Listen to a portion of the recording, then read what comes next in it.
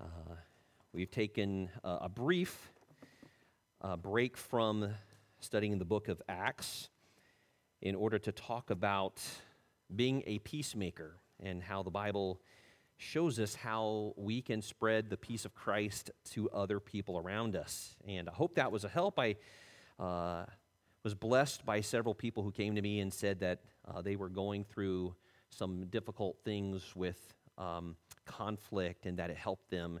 I was so blessed by that. As I mentioned in my series, the reason why I started it is because I needed that truth for myself. I was going through some things that I needed biblical wisdom, and as I began to study these things, it helped me, and I was hoping it would help others, so I'm glad that it did.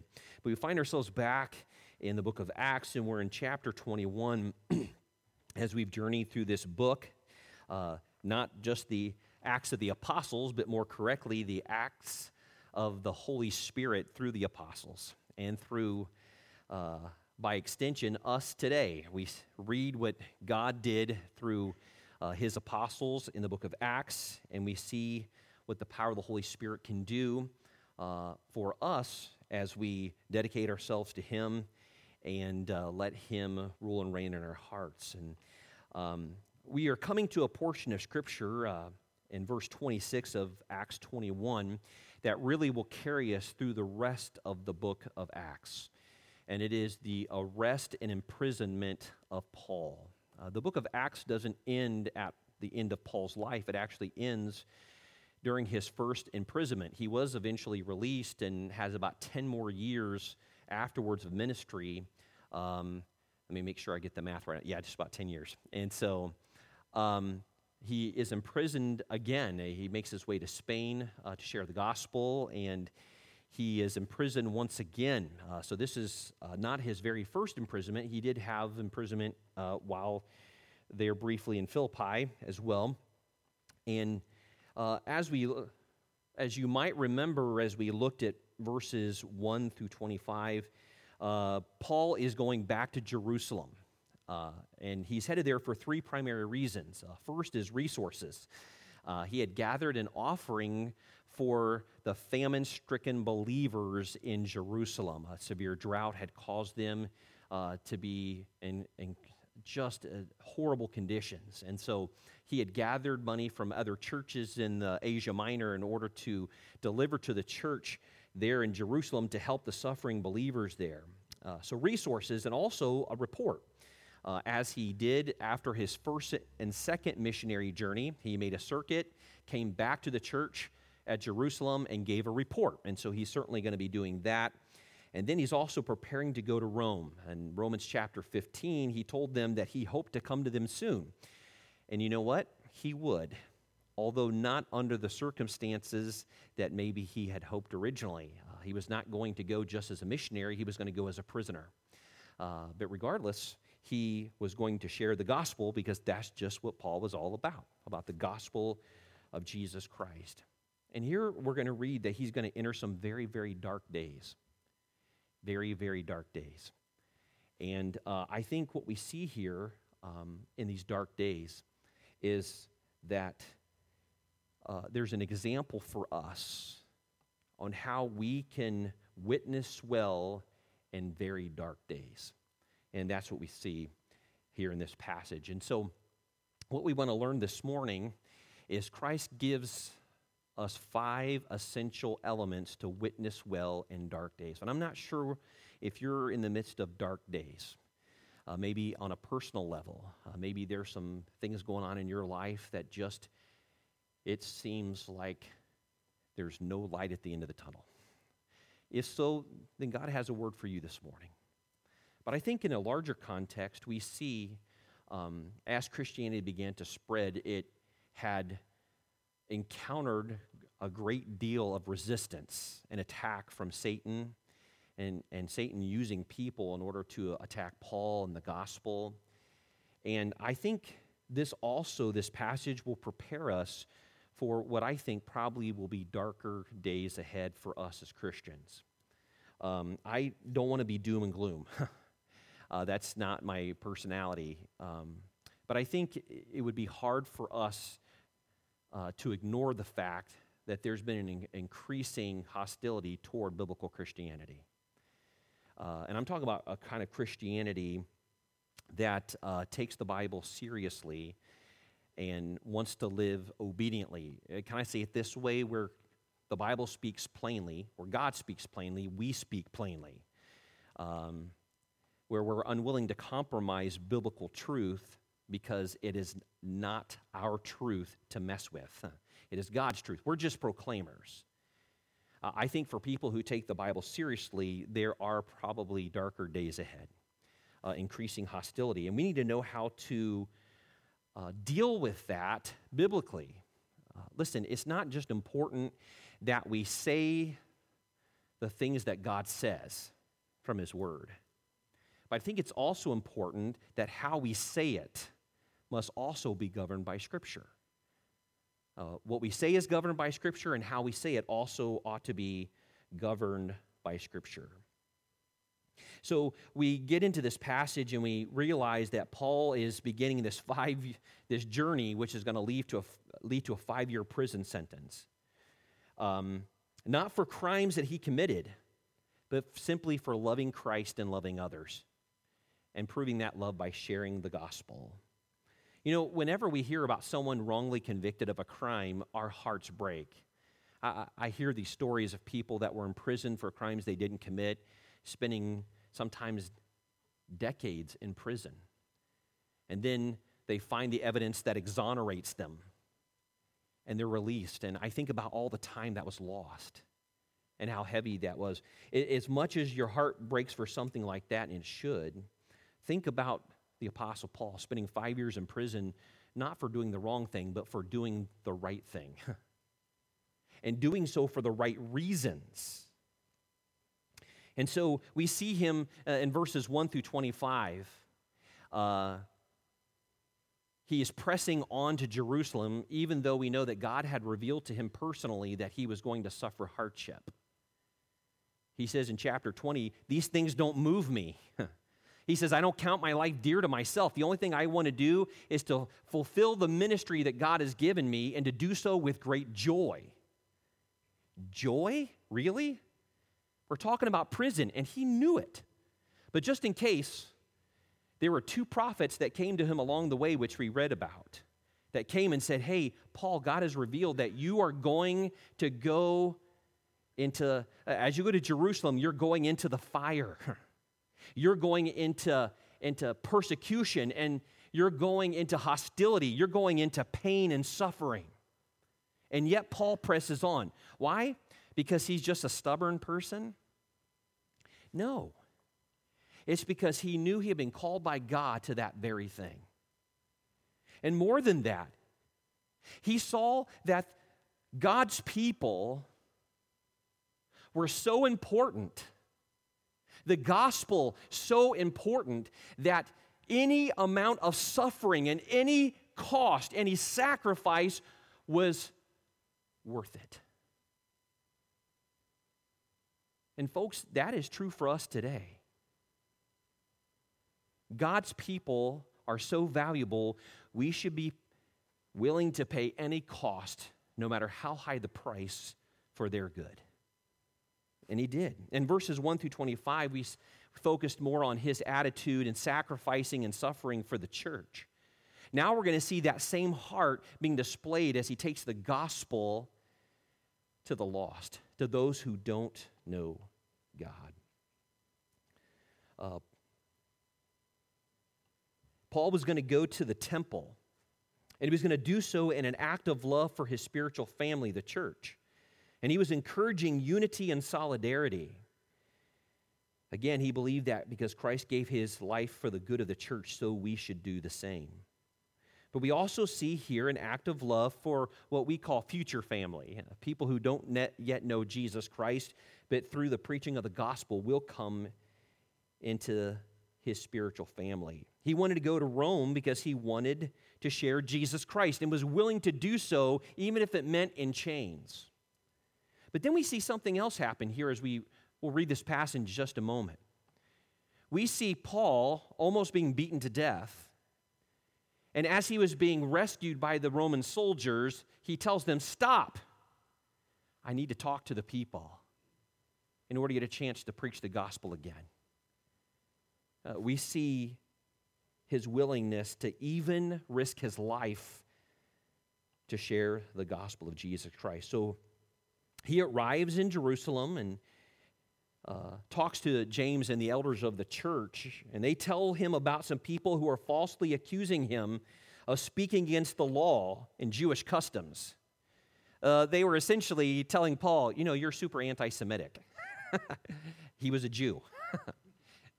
You hate the law. You're telling people not to circumcise their children. You're telling them to ignore Moses. You don't care about it. And he's like, no, I care more than you can ever imagine. Matter of fact, remember what he said? If it were possible for me to become accursed from Christ, to be forever separated from Christ, I would do so if it meant my people could come to know him. And so they had spoken falsely against him. And so the apostles, James and the elders of the church said, hey, you know what you should do is you should take a Nazirite vow along with 4 other men, and you should pay all their expenses. And by doing that, then everyone would know that you're not against the law and Moses. I mean, Nazirite vow, that goes back to Numbers chapter 6, back to the law. They would see that you honor the law.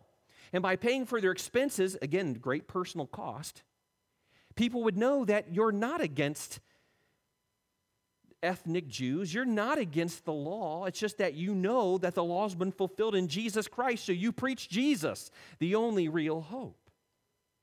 And so he does. And that's where we find him in verse 26. So let me read this, and it's a lengthy passage, so I'm going to allow you to remain seated. It says, "Then Paul took the men, and the next day, having been purified with them, entered the temple to announce the expiration of the days of purification." It would be a 7-day period at the end of the Nazirite vow, which could last 30 days or more, at which time an offering should be made for each one of them. So I'll talk about what those sacrifices were that required. It was very expensive. Now, when the 7 days were almost ended, the Jews from Asia, seeing him in the temple, stirred up the whole crowd and laid hands on him, crying out, "Men of Israel, help! This is the man who teaches all men everywhere against the people, the law, and against this place. And furthermore, he has brought Greeks," essentially Gentiles, "into the temple and has defiled this holy place." For they had previously seen Trophimus, the Ephesian, with him in the city, of whom they supposed that Paul had brought him into the temple. And all the city was disturbed, and the people ran together. They seized Paul. They dragged him out of the temple. And immediately the doors were shut. Now, as they were still seeking to kill him, news came to the commander of the garrison, who we find out later is named Claudius Lysias, a little bit later in Acts, that all Jerusalem was in an uproar. There was a riot going on. Now, this is pretty scary stuff because during the feast days, Passover would have been right now, the city of Jerusalem could swell, some estimate, up to 2 million people, very zealous for the law. So this was a powder keg waiting to explode. So it says, Jerusalem was in an uproar, so immediately he took soldiers and centurions, and he ran down to them. And when they saw the commander of the soldiers, they stopped beating Paul. Then the commander came near, took him, and commanded him to be bound in 2 chains. And he asked who he was and what he had done. And some among the multitude cried one thing, and some another. So when he could not ascertain the truth because of the tumult, he commanded him to be taken into the barracks. And when he reached the stairs, he had to be carried by the soldiers because of the violence of the mob.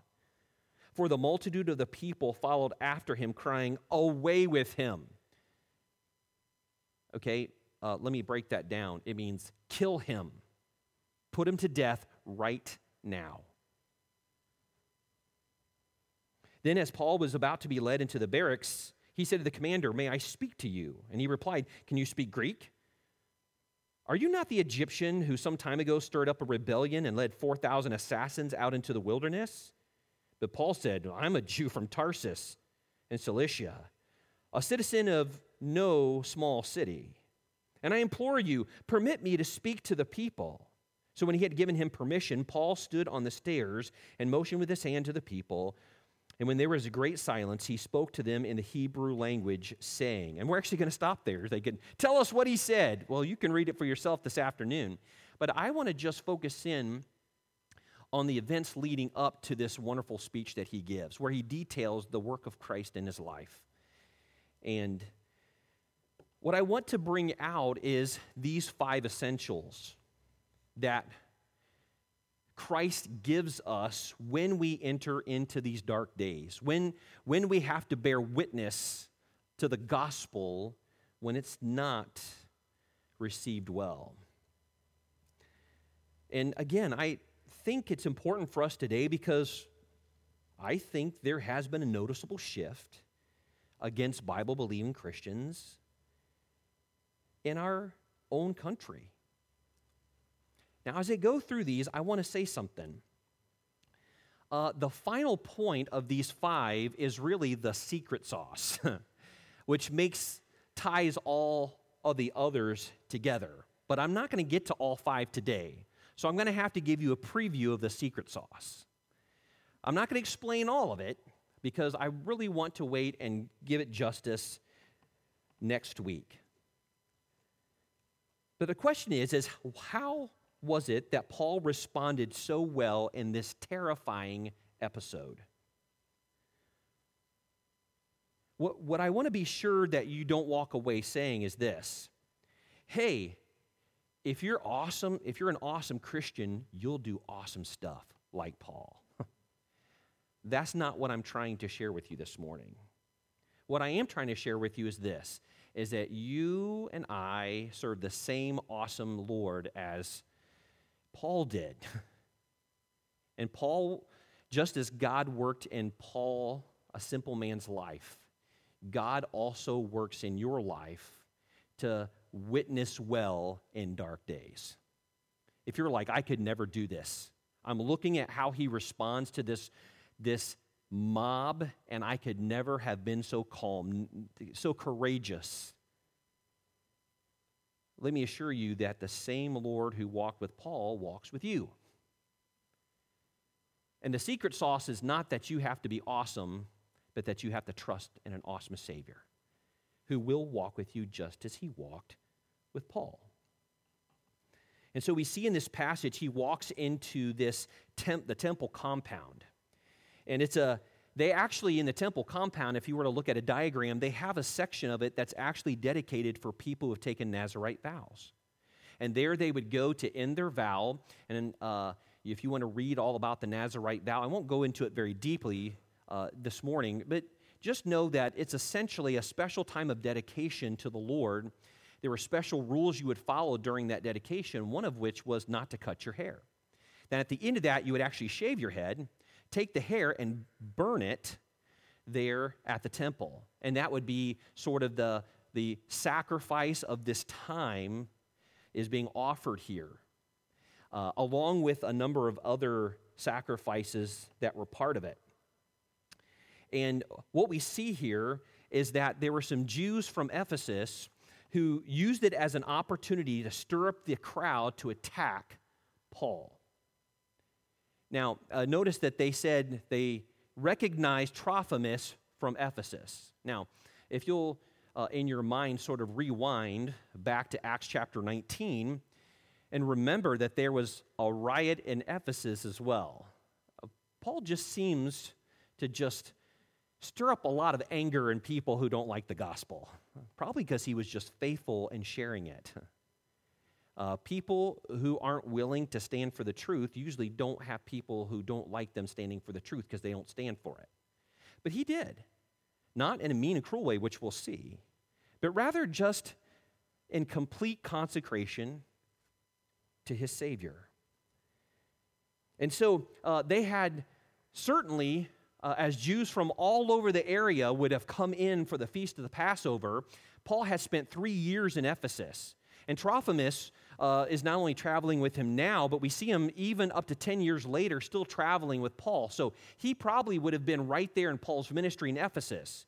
So the Jews that hated Paul would have seen Trophimus right there helping him. They see Trophimus, who is not ethnic Jewish, but is Gentile, they see him and they sort of rub their hands together and say, hey, listen, I see an opportunity for us to take out Paul once and for all. Now, if you go back to Acts chapter 19, what you would see is this. It seems as though the Jews wanted to kill Paul, but they missed their opportunity because a bunch of Gentiles got angry with Paul and dragged him off before they got a chance. You remember what happened? Remember Demetrius the silversmith? He was up in arms because as Paul preached, people turned away from worshiping idols to turning to worshiping Christ. The problem is that Demetrius sold little idols, little bobbleheads. They weren't bobbleheads, but you know what I'm saying. Little bobbleheads of the goddess, Diana. And because so many people were turning away from idol worship, it was cutting into his business. So he says, I got to get rid of this dude. This guy is costing me money. So, of course, a riot was started. They dragged him off. But it seemed as though, it says they took Alexander, who was a Jew, and they put him forward in order to speak to the crowd. And it says once they found out he was Jewish, they shouted him down, greatest Diana of the Ephesians, greatest Diana of the Ephesians. Don't you love that about mobs? They don't want to hear anything. They just keep on chanting the same things over and over, lest you take some truth and actually challenge their thinking. And so it seems as though the Jews were kind of already after 3 years of ministry and seeing Jews converted from Judaism to Christianity, they were already pretty upset. They had their own thing in the works to take out Paul, and then Demetrius beat him to it. Only Demetrius didn't get to put him to death. Instead, he got imprisoned, but then released. And so now they're smarting from that. They're upset about it. Then all of a sudden, sometime later, they see Paul in the temple, and they're thinking, how is it? Listen, back in Ephesus, there were more of the Gentiles than there were of us. But in Jerusalem during the feast days, we way outnumber them. So this is our chance. And then all of a sudden they said, wait a minute, Trophimus is a Gentile. If Paul brought Trophimus into the inner courtyard, it means that we're allowed to put him to death. And I'll explain why in just a minute.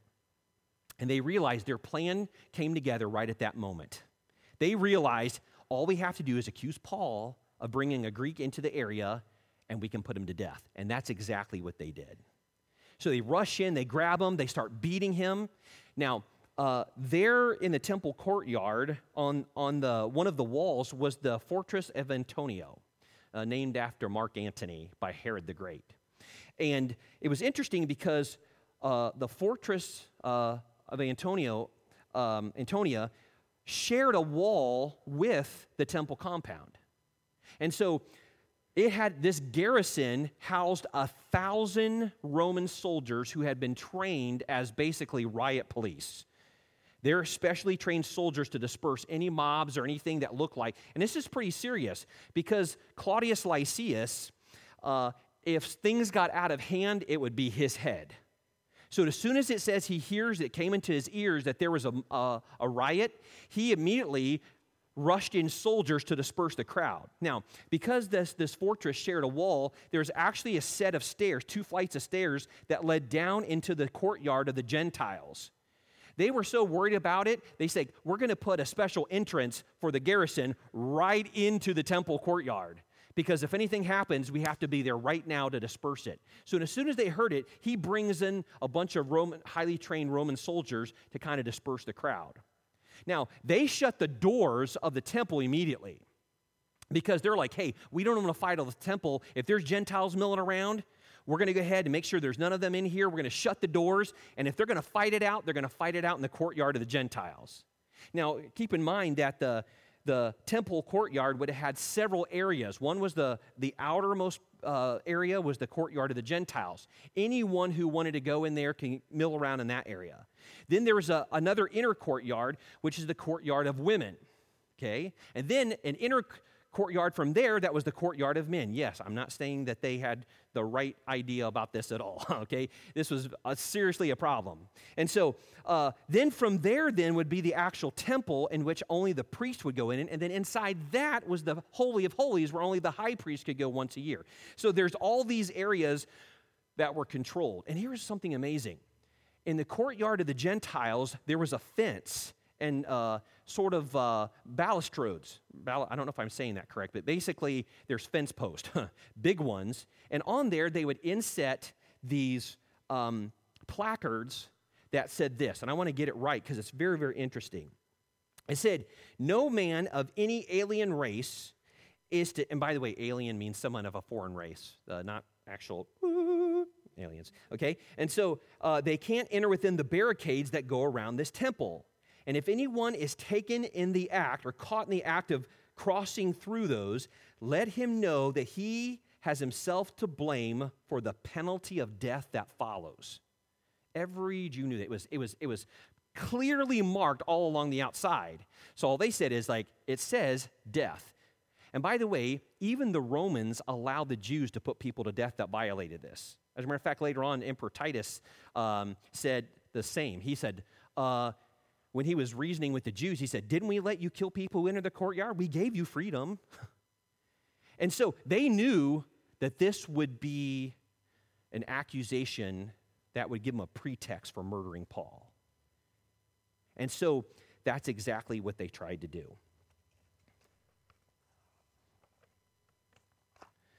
Now, let's kind of bring this into some principles that will help us this morning. We're just going to talk about the very first principle. These are the things that we see in Paul's life, empowered by the Lord Jesus Christ, what Christ will do in our life. And it's, first of all, that he gives us compassion. Compassion. Notice the stark difference between the attitudes and action of Paul and the mob. Paul is speaking calmly. He's saying, hey, can I talk to the people? Give me an opportunity to share the truth. Whereas they had no interest in truth, but to just commit violence. They dragged him out. They start beating him. No proof, no trial, just unfettered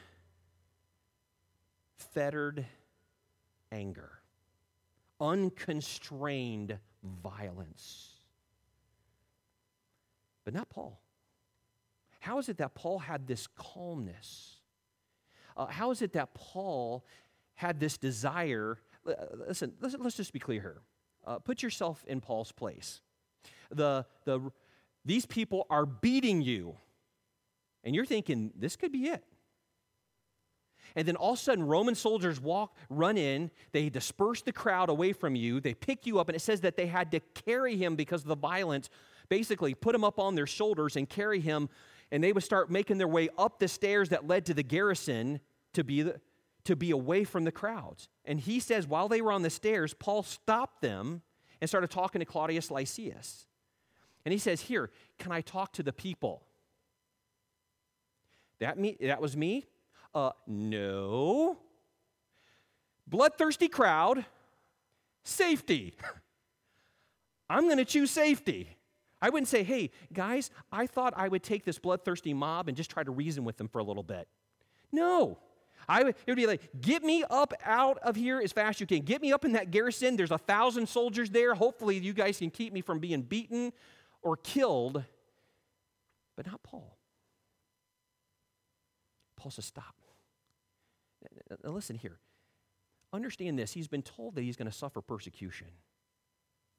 And he's been told, hey, you need to go to the temple and offer this sacrifice of the Nazarites and pay their way, because it would be an act of gracious unity and solidarity with the people who are accusing you of being anti-Semitic. He could have said, yeah, I've been told that when I get there, people aren't going to like me very much. How about I kind of avoid the millions of people gathered in this kind of zealous fervor who don't like me? That just seems like a recipe for disaster. Instead, because he loved the church and because he wanted to see the church healthy and unified, he says, yeah, I'll do it. That kind of just blows me away. And then he gets to the top of the stairs there, and he's like, hey, I need to, or up the stairs, it says, hey, I want to talk to the people. And what we see is Christ gives us the right heart, which produces the right actions. Our actions do reveal our hearts. Our real motives are revealed in our actions. When you look at the bloodthirsty crowd, does it seem like they're really interested in just defending the glory of God? But why does Paul do what he does? The question is why do we do what we do? You know, our motives as Christians can be seen in our response to our critics. Paul responded in a gracious and compassionate way. You see, because the right cause deserves the right motives, and the right motives will produce the right actions. Christ had given him a heart to love God and love others. That was seen by his gracious reaction to a bloodthirsty crowd. The right heart produces the right motives, produces the right actions. But wrong motives and wrong actions really undermine the right causes. You know, as Christians, we can undermine the truth that we love so much by how we respond to hostility. We have to be careful not to allow righteous anger to become sinful anger. Ephesians chapter 4 and verse 26 and 27 say, "Be angry and do not sin. Do not let the sun go down upon your wrath. Don't give place to the devil." The idea here is, hey, when you're angry about something good, don't let it get twisted into unholy, unrighteous anger. You say, no, all anger is bad. No, that's not true. You look in the Bible, and I'm not going to go on a study it, but you look in the Bible, there is righteous anger. You know, it's right that we get angry at injustice. It's right that we get angry at things that are evil and harm people. We should get angry about it. But what can happen is we can begin to turn that anger into something about us instead of something about God. And start becoming people that are rude and obnoxious. We make the anger about us instead of keeping it where it should be focused, like Paul, which is on the glory of God. How do we see that? Because he kept his focus like a laser on the glory of Jesus Christ. I must share Jesus Christ. So don't mistake brashness for bravery, crassness for courage, rudeness for righteousness.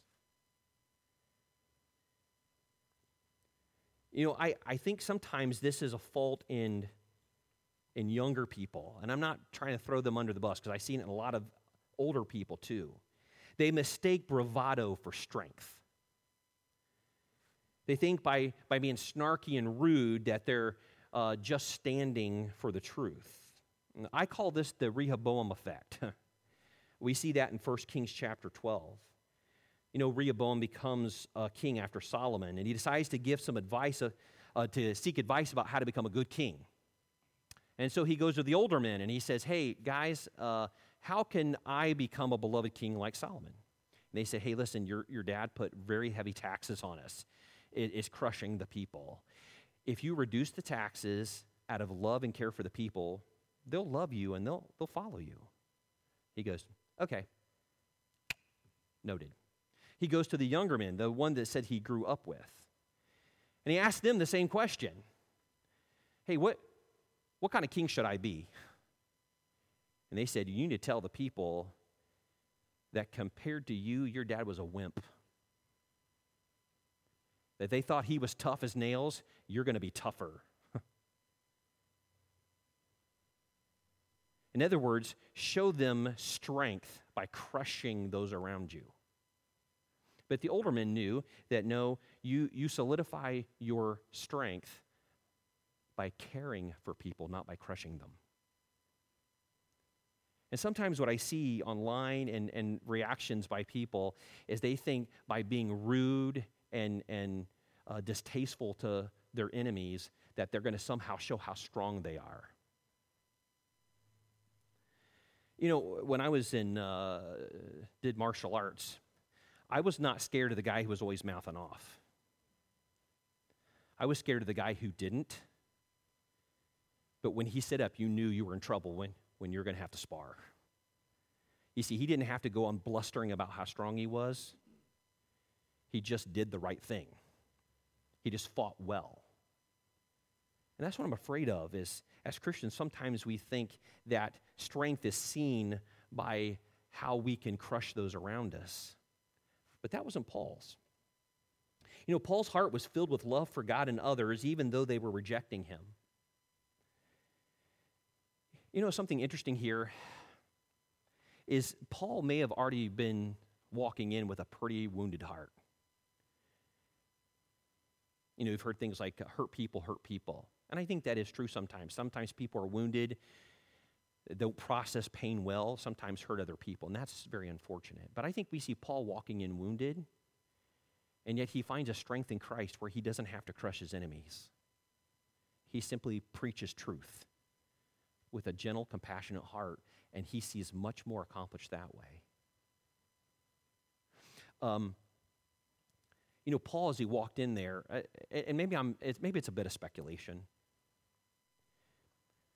but Paul, when he went to the church of Jerusalem, met with James and the elders. They said, Paul, you know, there are people who are speaking against your ministry. You know, why don't you prove to them that you have the right heart and are following Christ? Why don't you prove that by taking these men to do the Nazirite vow? I sort of wonder if there was a little part of Paul's heart that said,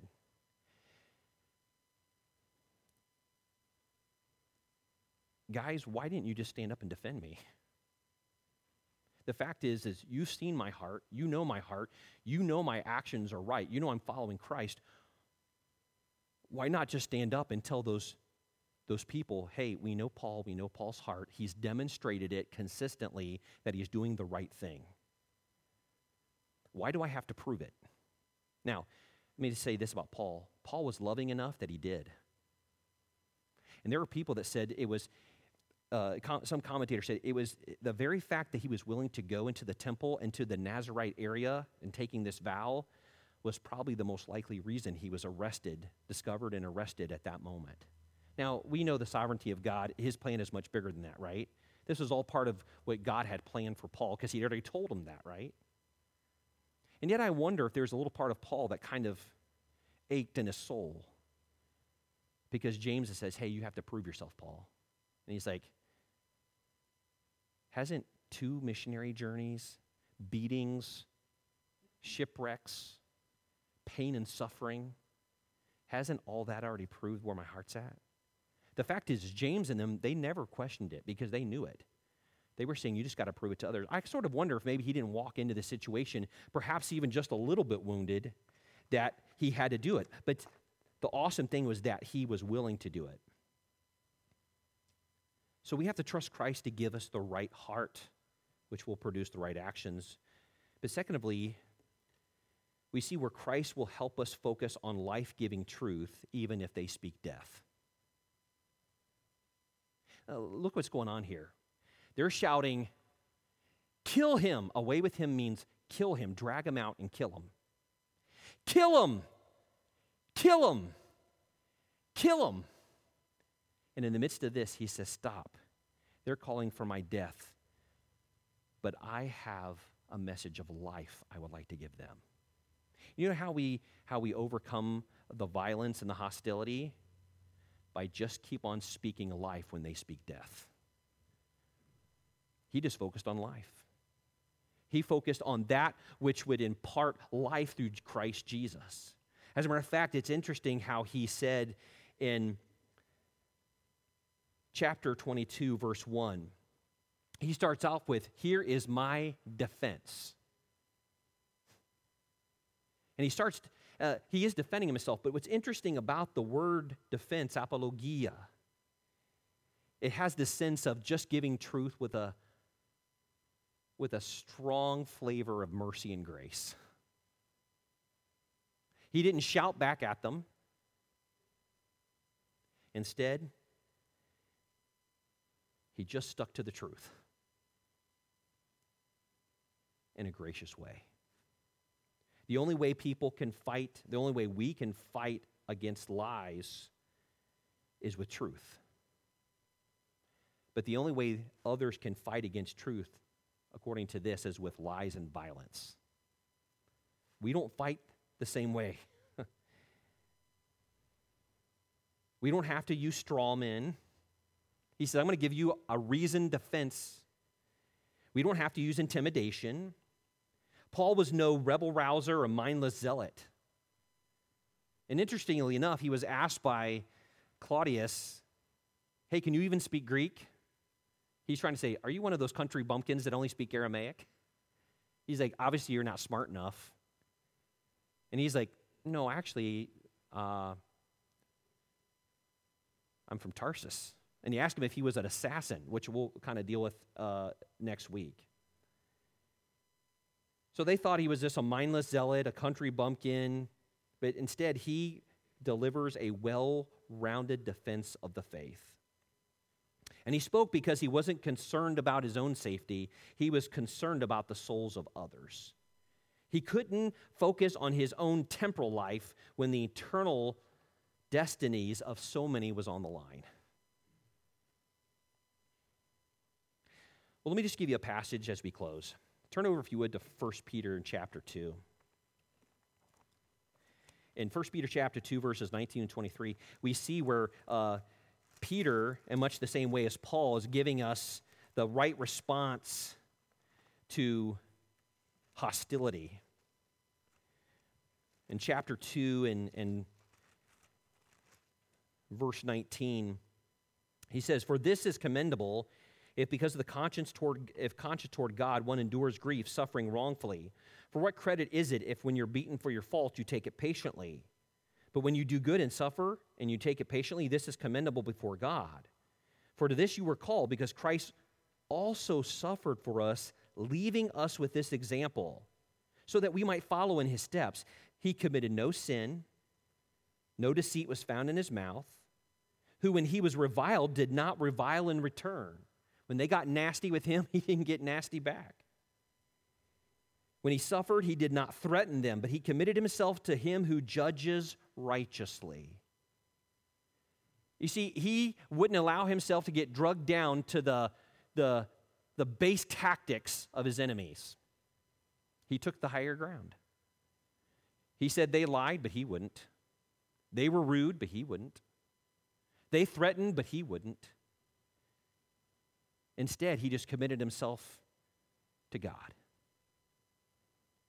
You know, as we go through this is what we're basically seeing Paul do. Paul is just simply saying, God, I'm going to stay focused on the things that really matter.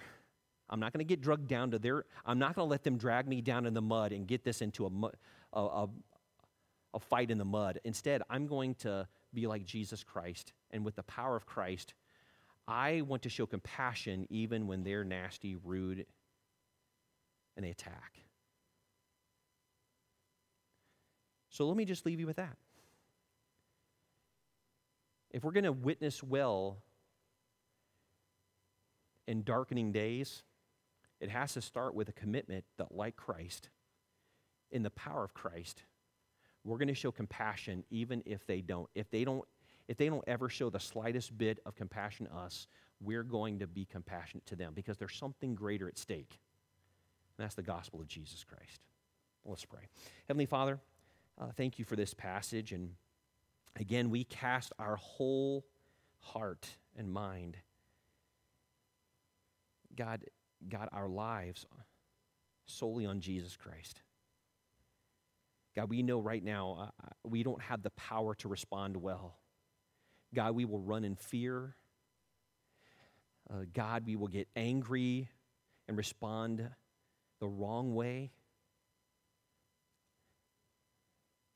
But Lord, we believe that in the power of Christ, like Paul, we can respond well and we can love our enemies, to really love those who spitefully use and abuse us, because we see something much greater at stake: eternal souls. And as royal ambassadors of the gospel, called to speak for King Jesus the truth that there is life in him alone. we cannot undermine our message through the wrong response.